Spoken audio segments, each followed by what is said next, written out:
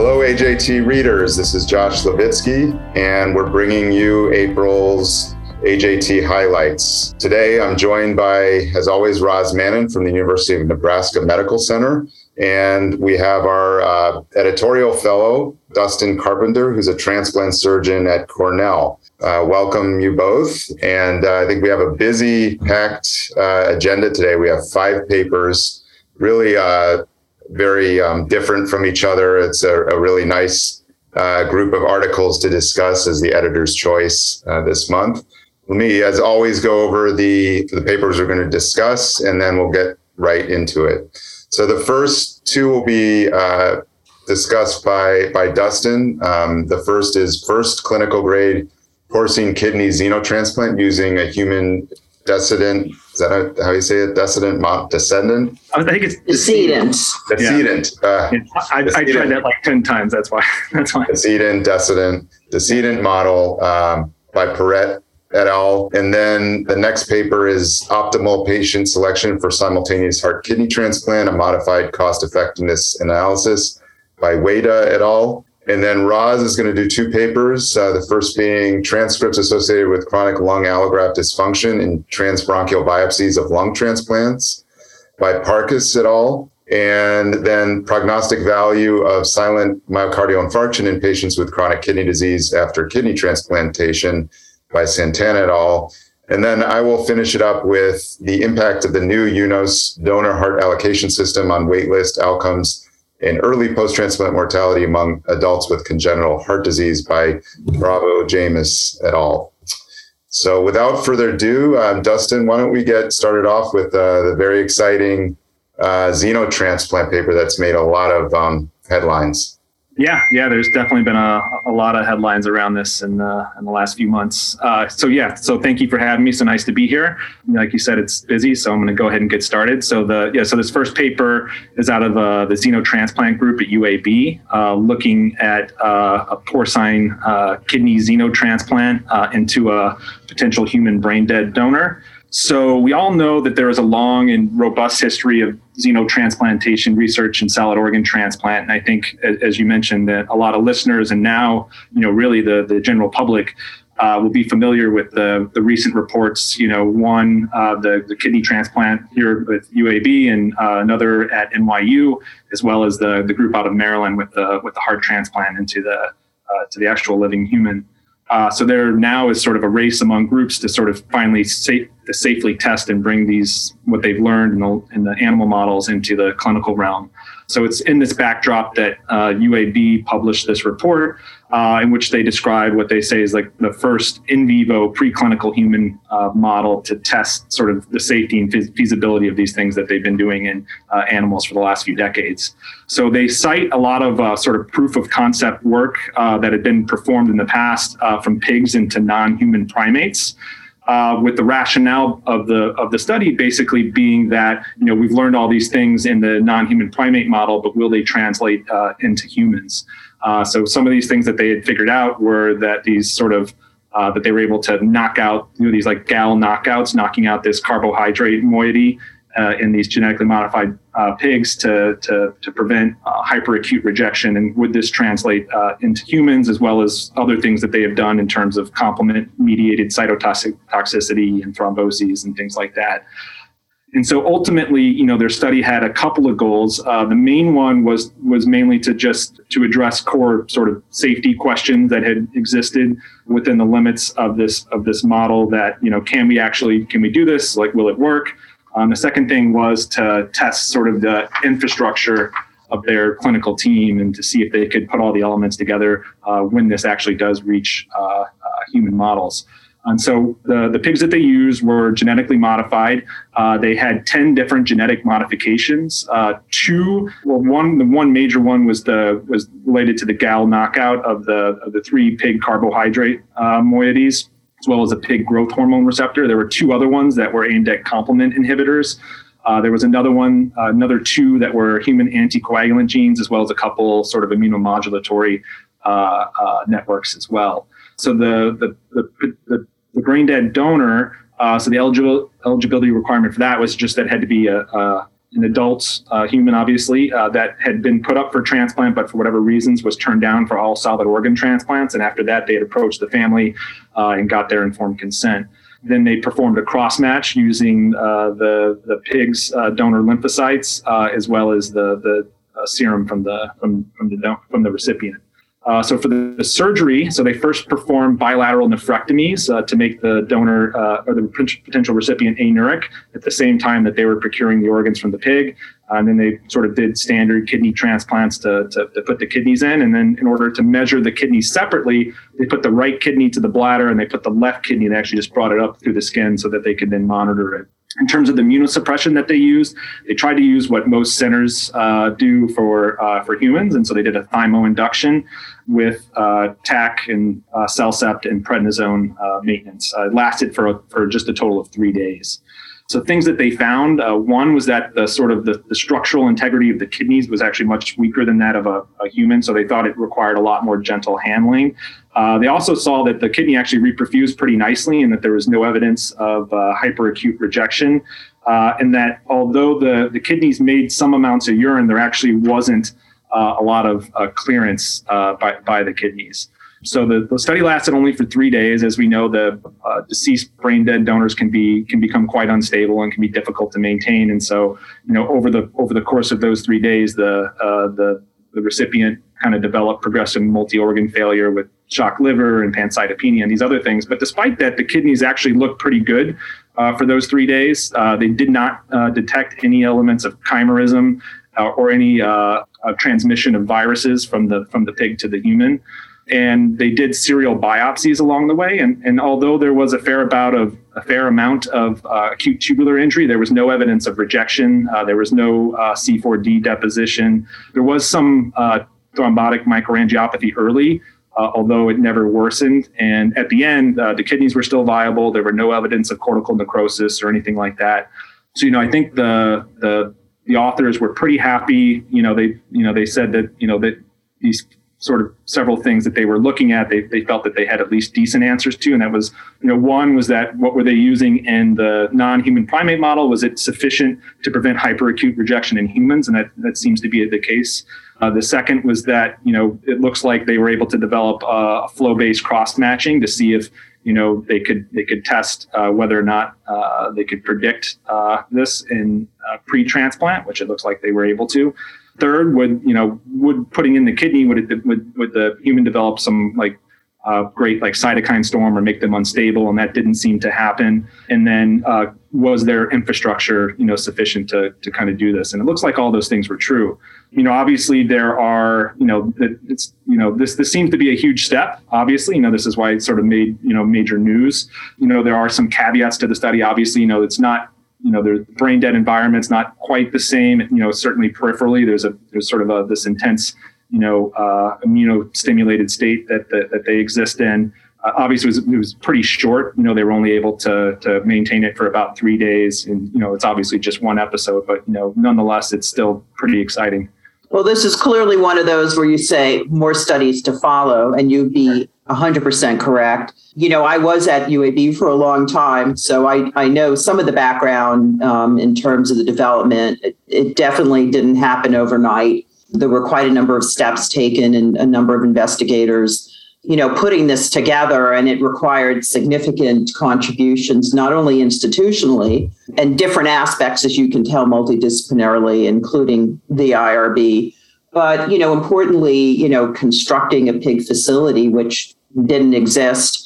I don't know where it is. It was somewhere out in the country, and that was kept pretty close to those individuals because obviously there was a lot of feedback in the Times article, for example, for Bob Montgomery's work of people saying, but what about the pig?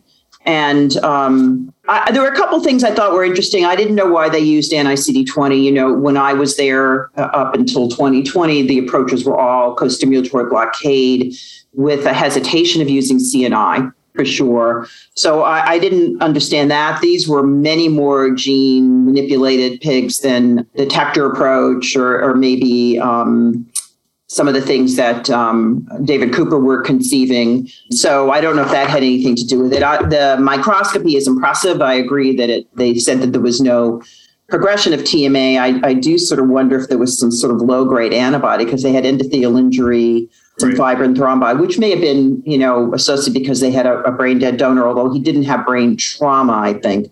So, I think more needs to follow. So again, which kidney was like, they had it out to the exterior? I missed that part. Oh, the right kidney was to the bladder and the left they just brought up exterior. And which was the one that never really worked? Because the other significant finding here, the left. So the left was to the skin. Yeah, but there was also an issue with the renal artery. Right. I remember that now. And again, the patient, the decedent, their function never changed. I mean, this thing made a lot of urine. And I think that's another consideration. Was it all due to brain death and the hyperinflammatory environment, or is there something here that we're missing? And, these multi-gene pigs have a lot of gene targeting. So that certainly is, another aspect. I felt particularly saddened to hear about the University of Maryland patient. I'm old enough to remember Baby Faye, and actually my first research report as a fellow, when I was a renal fellow, was on Xeno, and that was part of my inspiration. So, and I also worked with Jeff Platt, so he was a big Xeno guy back then.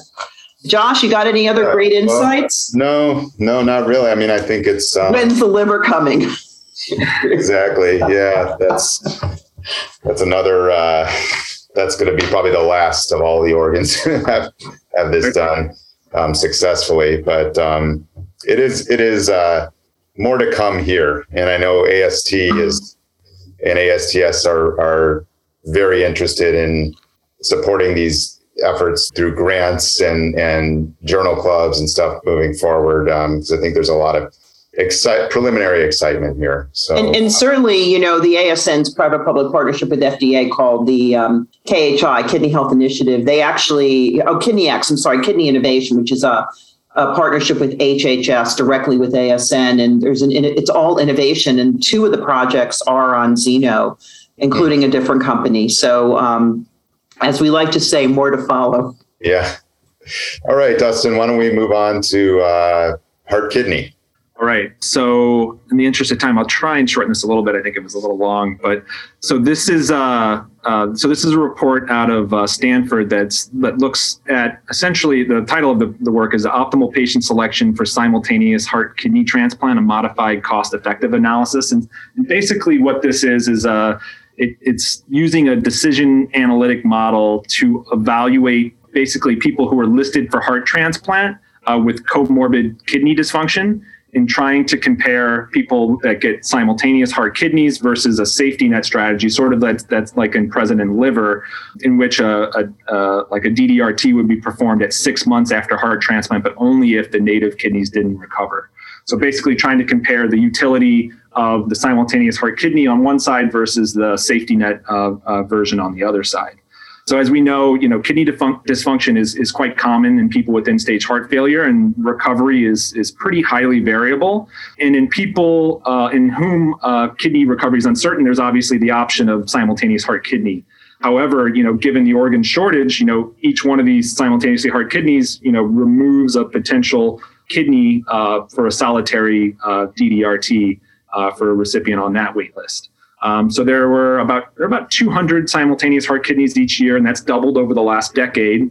And the authors note that they think that the reason for this increase in utilization is actually, from the allocation system itself, in which, simultaneous heart kidneys are actually prioritized above all candidates for kidney transplant alone, sort of with no standard criteria for simultaneous heart kidney listing. So in contrast, people are kind of dissuaded from doing a sort of safety net approach on its own without an actual safety net there, because, if a heart transplant recipient gets a heart and their kidney function does not recover, they just enter the regular kidney waiting list. And so they're sort of incentivized not to sort of pursue that way.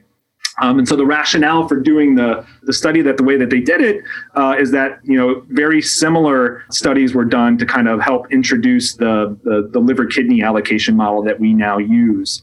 So and what they found was that like models that they had developed for the liver kidney approach actually did two things. One is that they lowered the number of simultaneous liver kidney transplants, but at the same time, the outcomes for people with liver transplant did not go down. So that it seems like there's less of a quote unquote overuse of the dual organ listing in transplants. So their goal basically was to identify subsets of these people who were considered for simultaneous heart kidneys, where they felt that it was sort of efficient to use a simultaneous heart kidney model, or the safety net model on the other hand. So how do they do this? So I'll take a little bit of time on the model, because obviously the whole paper sort of depends on the model. But basically they took the two different strategies, like a patient with kidney dysfunction who also had heart failure, and they put them into one of the two groups. The one group was a simultaneous heart kidney one, in which case there could be 4 different outcomes, right? So both the heart and the kidney could work. The heart could work, but the kidney wouldn't. Neither would work, or the heart would work, but the kidney would work, but not the heart. Basically, they followed that tree down. So if the heart and kidney work, that's fine. If the heart worked, but the kidney didn't, the person would be eligible for a subsequent retransplant of the kidney. If the heart didn't work, they would be eligible for a retransplant of the heart. And so they did the same thing for the heart transplant alone model, where person's heart could work with kidney recovery or not recovery. And if the kidney didn't recover, then they would be listed for a DDRT. And so basically what they did was they used data from the SRTR as well as other previously published reports to look at the likelihood of each of those different settings.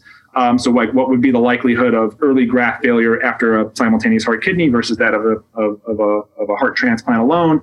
And then what would be the expected benefit, comparing, each of those outcomes on the one decision tree versus that of the other decision tree. So 2 things that they looked at very closely were things that were the number one, the reversibility of the kidney dysfunction. So basically they looked at all these different patients, and they made a probability estimate from 0 all the way to 100, saying how likely it would be for the kidney to recover after a transplant. And they looked at what would it look like in each of those different approaches. Like if someone had a 25% likelihood of having a kidney recovery, and you did the simultaneously heart kidney, how would that compare against someone who had 25% likelihood but went for the heart transplant alone and got a safety net later? And so basically they looked at, and then they did a sensitivity analysis where they looked at, from 1% likelihood all the way to 100% likelihood, and then tried to compare the effectiveness of each approach doing that. And then the other thing that they sort of changed around was the heart kidney benefit ratio, which would indicate the expected survival benefit of the heart kidney versus the heart transplant alone. And so they basically played around with these 2 different parameters, and they did a sensitivity analysis using each over basically a wide array of spectrums to try and figure out like where would you derive the greatest benefit for each of these different ones. So their primary outcomes were the probability of death within a year of the transplant. Second was the quality adjusted life years. And third was the expected number of kidney transplants for each approach. Because obviously, like I said, it's a sort of a zero-sum game in the sense that, if you're using kidneys for the dual organ, they're not available for the solitary kidney transplants. And so basically they sort of ran this model, and what they found was that a few things. First was that for the simultaneously heart kidney to be the preferred strategy, it needed to have at least an additional like 2 to almost 2.5 quality adjusted life years compared per additional kidney used from the simultaneous heart kidney versus the kidney transplant alone. And what they found was that with patients with the low likelihood of reversibility, which they defined as like only 10%, they experience greater benefits, obviously, using the simultaneous heart kidney approach than with a patient with sort of higher likelihood of kidney recovery, which sort of makes sense. But they found that these benefits continuously decrease all the way from from low likelihood to high likelihood. But they also found that people that were younger, so those that were 18 to 50, they seemed to experience greater benefits from the simultaneous heart kidney than the older folks, which sort of also makes sense in that these people have a longer expected life expectancy post transplant. So they basically found that that in people that have a low reversibility or people that are younger, those were ones that tended to benefit the most from the simultaneously heart kidney. And that people that are older actually there's a very large subgroup of them in that there's a much wider range of reversibility over which the safety net is better. So, the likelihood of the safety net being better is favors the safety net approach in older people across a wide range of reversibility of their kidney dysfunction. And so those were sort of the main findings that they found. And obviously, they have some caveats to this, and that's that although for the individual patient, the simultaneous heart kidney could often be the best for that individual patient. So, even people that have a low likelihood of kidney recovery, higher likelihood of kidney recovery, even up to 50%, they often derive a benefit from a simultaneous heart kidney. But when you're looking at the total system, that means that, the opportunity cost lost by that kidney not going to someone on the deceased donor list, it makes sense to give that person a safety net kidney because the total utility, favors that. And so obviously, this study, it's pretty interesting in that, this is kind of the same approach that led to the changes that we saw in the simultaneous liver kidney models. And they seem, in looking, prospectively, they've actually held up, with new cohorts of patients. So obviously this is model dependent and, it's retrospective, but it does present some interesting findings that, we'll have to see if on a prospective cohort, if they hold up. Well, certainly, an incredibly sophisticated analysis by Karen Cush and her group. And right. I just don't think they did justice. I know it's hard. It's hard. I mean, this is like one of those where we should have like a transplant epi course at one medical center and we all log in and really learn from it because it's pretty extensive. Josh, I interrupted. I think you might have something more profound. This just looks very ditto to but how this was, you had to use retrospective data to develop a model and put in and kind of show that this is probably the right direction to go. And we do have liver kidney with recent data on safety net to show that seems to be working reasonably well, that the kidneys in the safety net are doing okay. They're not having higher rejection rates or graft failure, things like that. So I think it's an important study to have for which I understand is the plan is to have something similar developed in UNOS in terms of a policy. I don't know where that is right now. I'm sure it's in discussion, but yeah, very complicated thing. We don't know if this is going to work in real life when an allocation change is made and we see real data after, 2-3 years. And certainly following up on the sensitivity of multi-organ transplant, the implications of taking organs, kidneys in particular, out of the pool and the death that it occurs. So I appreciate the author's sensitivity to that, the issue of utility and equity. All right. So thank you, Dustin. It was a great job reviewing those two papers. And I think we'll move on, Roz, to your... Yes, I will try to summarize another paper that could take an hour in 5 minutes. So for the authors, my apologies to Parks et al. From Phil Halloran's group. This is the transcripts associated with the chronic lung allograft dysfunction and transbronchial biopsies of lung transplants. So many of you may be aware that now it's called CLAD, used to be called something, it just used to be called BOS, but much like the world of in nephrology and kidney chronic allograft nephropathy, there has been a concerted effort to have a clinical diagnosis, which is a drop of FEV1 by 20%, but also a sort of a categorization by histology and outcome. And so there are really two types of CLAD now. There's BOS, which is the bronchiolitis obliterans syndrome. I think most of us think about as, classic, and then a restrictive allograft syndrome, RAS, which is much less common, but has a worse prognosis. And we're all aware that transcriptional information, the gene transcripts have been heavily utilized in oncology. It has led to better understanding of therapy and physiology of tumors and has really revolutionized the field. And it's being applied to other solid organs, in particular the kidney. You can actually obtain this information commercially with light microscopy. And so when you think about CLAD and the unmet needs, there is clearly a need to have a better understanding to help with care, with therapeutic interventions, and importantly, preclinical diagnosis. You don't want to have functional failure, and you can't just do transbronchial biopsy serially. So the hypothesis of the study was that the physiologic state of CLAD would reflect parenchymal deterioration, and that this would be distinct from time change. So there would be aging, so to speak, of the allograft, and those changes would be specifically different. And they constructed these classifiers, these ensembles of transcripts to detect molecular changes associated with CLAD to new biopsies with the hope of trying to identify patients that did not have were not diagnosed with CLAD. They utilized the InterLung study, which is a 10 transplant center study, following patients prospectively and interventionally when they needed a biopsy of their lung, with a median enrollment about 313 days. And from the results perspective, they had 635 eligible biopsies to study out of 502 patients in this prospective multi-center cohort. CLAD was only identified physiologically in 18%. 3/4 had the BOS variant versus a quarter that had the RAS variant.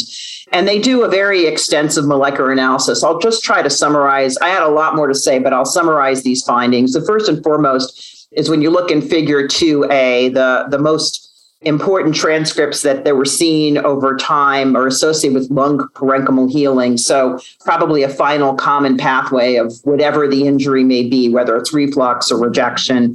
And it's these transcripts, HIF1 alpha, SERPINE2, and IGF1. And those have been identified in either other fibrotic diseases, but hypothesized to be involved in sort of progressive fibrosis. And they did a very nice gene ontology figure of all these biopsies shown in figure 2B. And they also do an analysis over time. And interestingly, even when they correct for time, those 3 transcripts that are important remain, including things like collagen 1A, indicative of collagen deposition and further wound healing. And then they also look at sort of, CLAD selective transcripts versus time corrected and time transcripts. And what I can just tell you is that time is time and CLAD is CLAD. And so the sensitivity and the ability to make diagnosis really varies. They actually do this. They take the CLAD, this potential CLAD classifier, and apply it to different biopsies and show RRC curves that when you correct the CLAD signature for time, you actually get a better diagnosis of as classification on their data set. And they also look at the relationship of graft loss with these molecular classifiers. And interestingly, when they do that, some of those transcript sets that we're associating with rejection, like, interferon gamma and CD8, the cytotoxic transcript sets, they don't really fit anymore. They're not very predictive of graft loss. And in fact, that this time-corrected CLAD signature, which contains a lot of things in it, but seems to be probably the most useful in diagnostic. And they actually do multivariate analysis to show that it's an independent predictor of graft failure and their outcome beyond the usual things we're used to thinking about, like the grade of disease or the age of the patient and that kind of thing.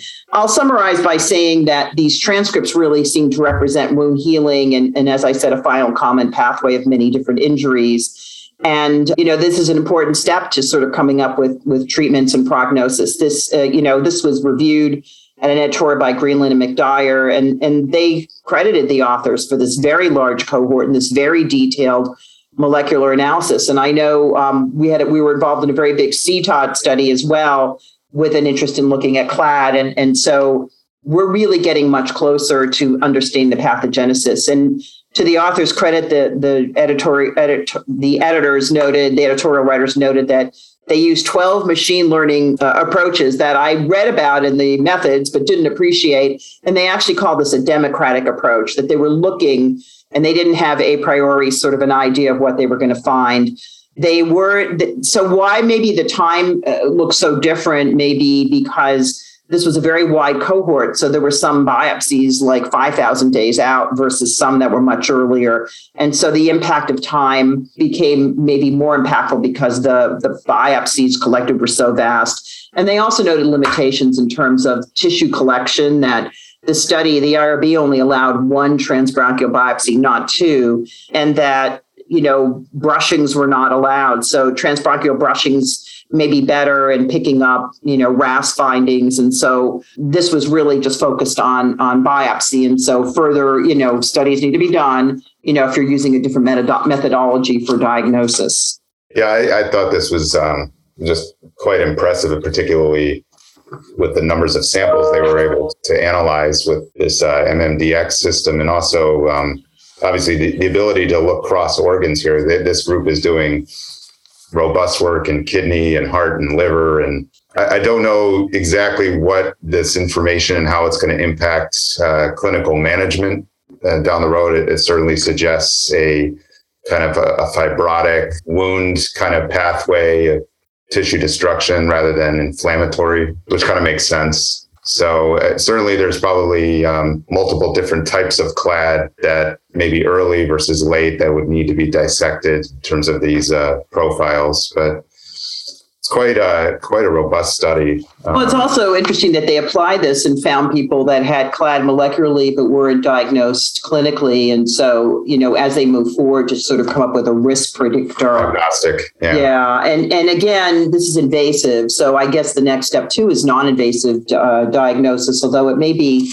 as difficult as kidney transplant is in using these peripheral gene expression signatures, it may be even more complicated there. And certainly that's way down the pathway. But I didn't get a chance really to give it great view. So I hope the readers will take a minute, even though they may be kidney transplant doctors like myself. This is like a really nice paper. All right, I'll go to the next one, which is a little bit easier for those of you that have less bandwidth. And this is a paper by Santana and colleagues at UAB, Fatty Haig's group in cardiology. And this is the prognostic value of silent myocardial infarction in patients with chronic kidney disease after transplant.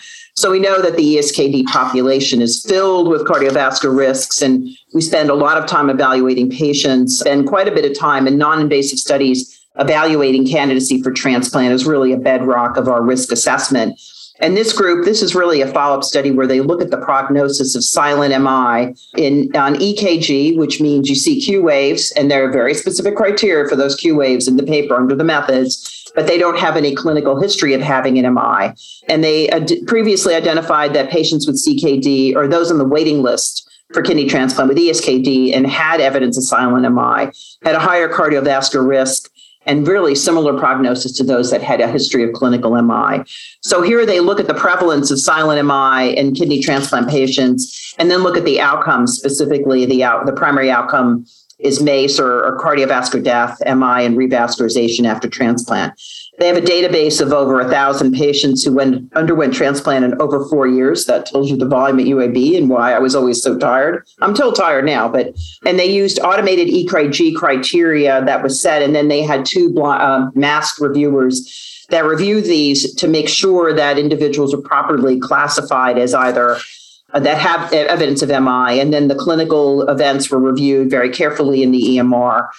Showing you that the groups is in table 1. 7% of the entire cohort had silent MI. So there were 83 patients with silent MI and 66, I believe, that had clinical MI. So the prevalence of silent versus clinical was quite the same. Clearly, the no MI group was really younger, less likely to have diabetes or prior cardiovascular disease, and the follow-up was about 5 years. Of their patients, 147 met the primary outcome at a median of about 2 years post-transplant. That's an annualized rate of about 5.5% for both silent MI and, interestingly, clinical MI were very, very similar. So the EKG picking up silent MI had similar prognostic implications, which was twice as high as that for those with no MI. And the death rates were similar in the silent and clinical MI groups. They were really identical and twice as high as those with no MI. They did a sensitivity analysis that included patients that had probable MI based on EKG criteria. That actually increased the SMI group, and actually the hazard ratio really was very similar, went up a little bit. They also did a multivariate analysis looking at predictors, adjusting for predictors of cardiovascular events. And, obviously both the silent MI and clinical MI were both important, but as was age over 65 and diabetes. So I think the main findings here is that silent MI is much more prevalent than you realize in kidney transplant patients. It's not just in diabetic patients who don't have a true angina. That silent MI was associated with an increased risk of these cardiovascular events and all deaths. So it's important to recognize that when you see it on a patient, that you just don't say, well, they're not advocating for not transplanting those patients, because those patients may do worse on dialysis without a transplant, but certainly puts them in a different risk classification. And these findings were also applicable to both sexes. So it wasn't just men. Women were also similarly affected. Similarly, whether you had diabetes, whether you had a deceased or living donor. And interestingly, they did a whole subset analysis of myocardial perfusion studies and noticed that regardless of the presence of those abnormalities, that it was still the same outcome. I don't think we have time to really sort of get into myocardial perfusion imaging and its importance. And I think we usually consider that imaging is probably most important for detecting MI. But certainly here, the prevalence on EKG, which is cheaper and less invasive, slightly less invasive, is certainly important. And they recommend it as a secondary preventive measure. This is a retrospective study, and there was a really great editorial by Costa and Lentine about highlighting the recommendations for intervention for patients, and noted that in the prior 10 year ago AHA study of annual EKG, the impact of SMI was sort of graded as grade 2 level C because there was no data. So this is really a big study that shows data that is really supportive of maybe now looking at EKGs post-transplant. Again, knowing the caveats that intervening with revascularization may not reduce perioperative events in CVD, I think it's still important to know the prognosis of a patient prior to transplantation.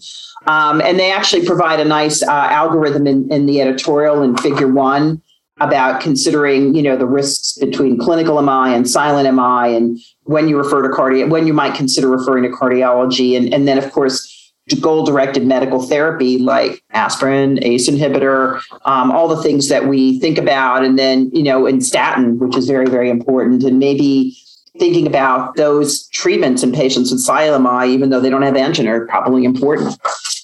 Yeah, I was going to say the same thing. Like, what do you do about this information? And I certainly, if I had a patient like this, knowing this data, would want, another review by cardiology and maybe some perioperative, postoperative management be followed, and, control of all the risk factors. Of course, higher recommendations to the patients to really be, don't smoke, take control blood pressure, et cetera, because they're at higher risk. So I do think this is a useful clinical paper. All right, so we're going to finish up with, I would just be very brief with this one. Interesting paper on heart allocation. This was done by the Hopkins group, Ari Cedars, and in collaboration with UCLA, Columbia, Vanderbilt. This was a paper that essentially focused on adults with congenital heart disease. As unbeknownst to me, that I'm not in the cardiac transplant field, there was a allocation change. The system was redesigned in 2018 to provide greater opportunity to patients with, they call ACHD, which is adults with congenital heart disease.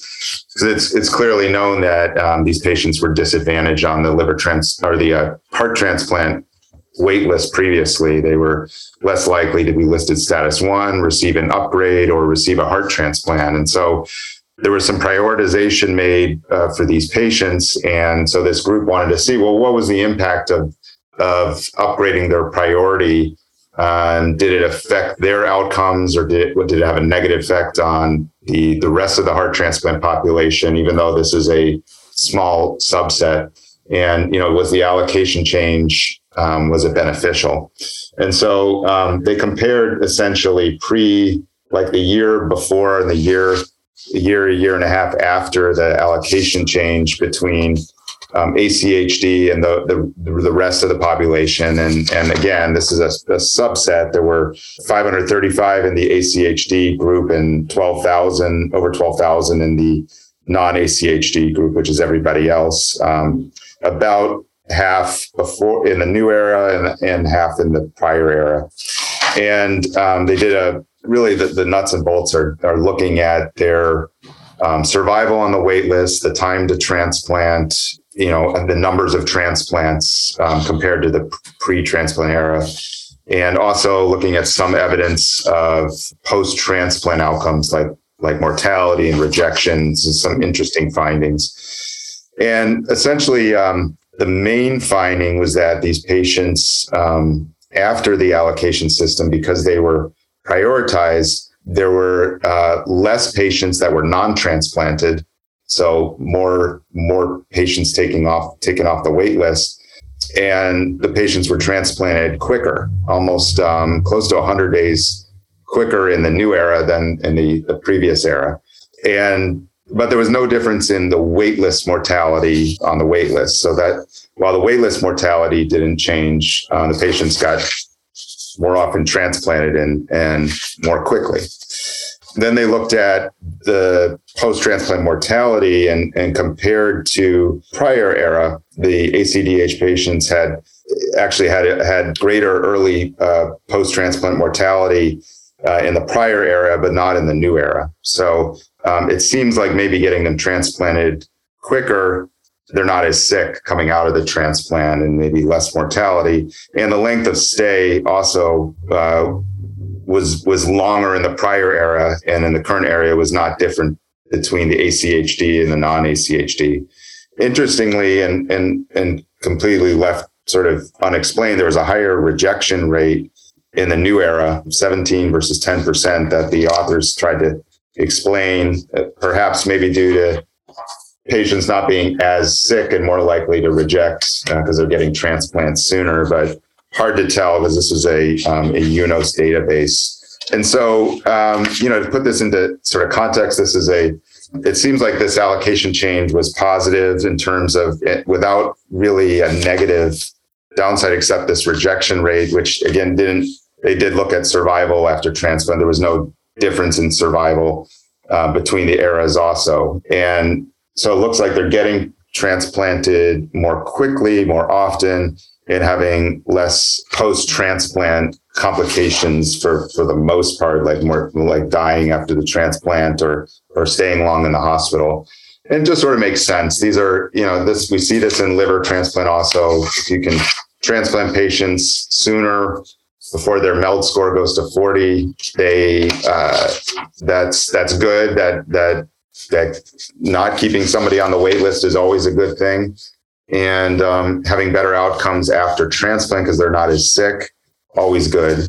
And I think this is important because this is my understanding is this is a complicated patient population to transplant. Some of them have single ventricles and some pulmonary hypertension, and the fact that this system improved their outcomes, even just with an allocation change, I think speaks to how, a careful look at the disadvantaged population and the changes that UNOS has made to deal with the disadvantaged population and their success in the changes that were made in the system. So I really like this paper because I learned a lot about congenital heart disease and their outcomes, and I was impressed by the outcomes of the allocation change, which we don't always see. I don't know if you had any thoughts, Roz. No, I mean, this is so out of my, like today was like my expertise area, but,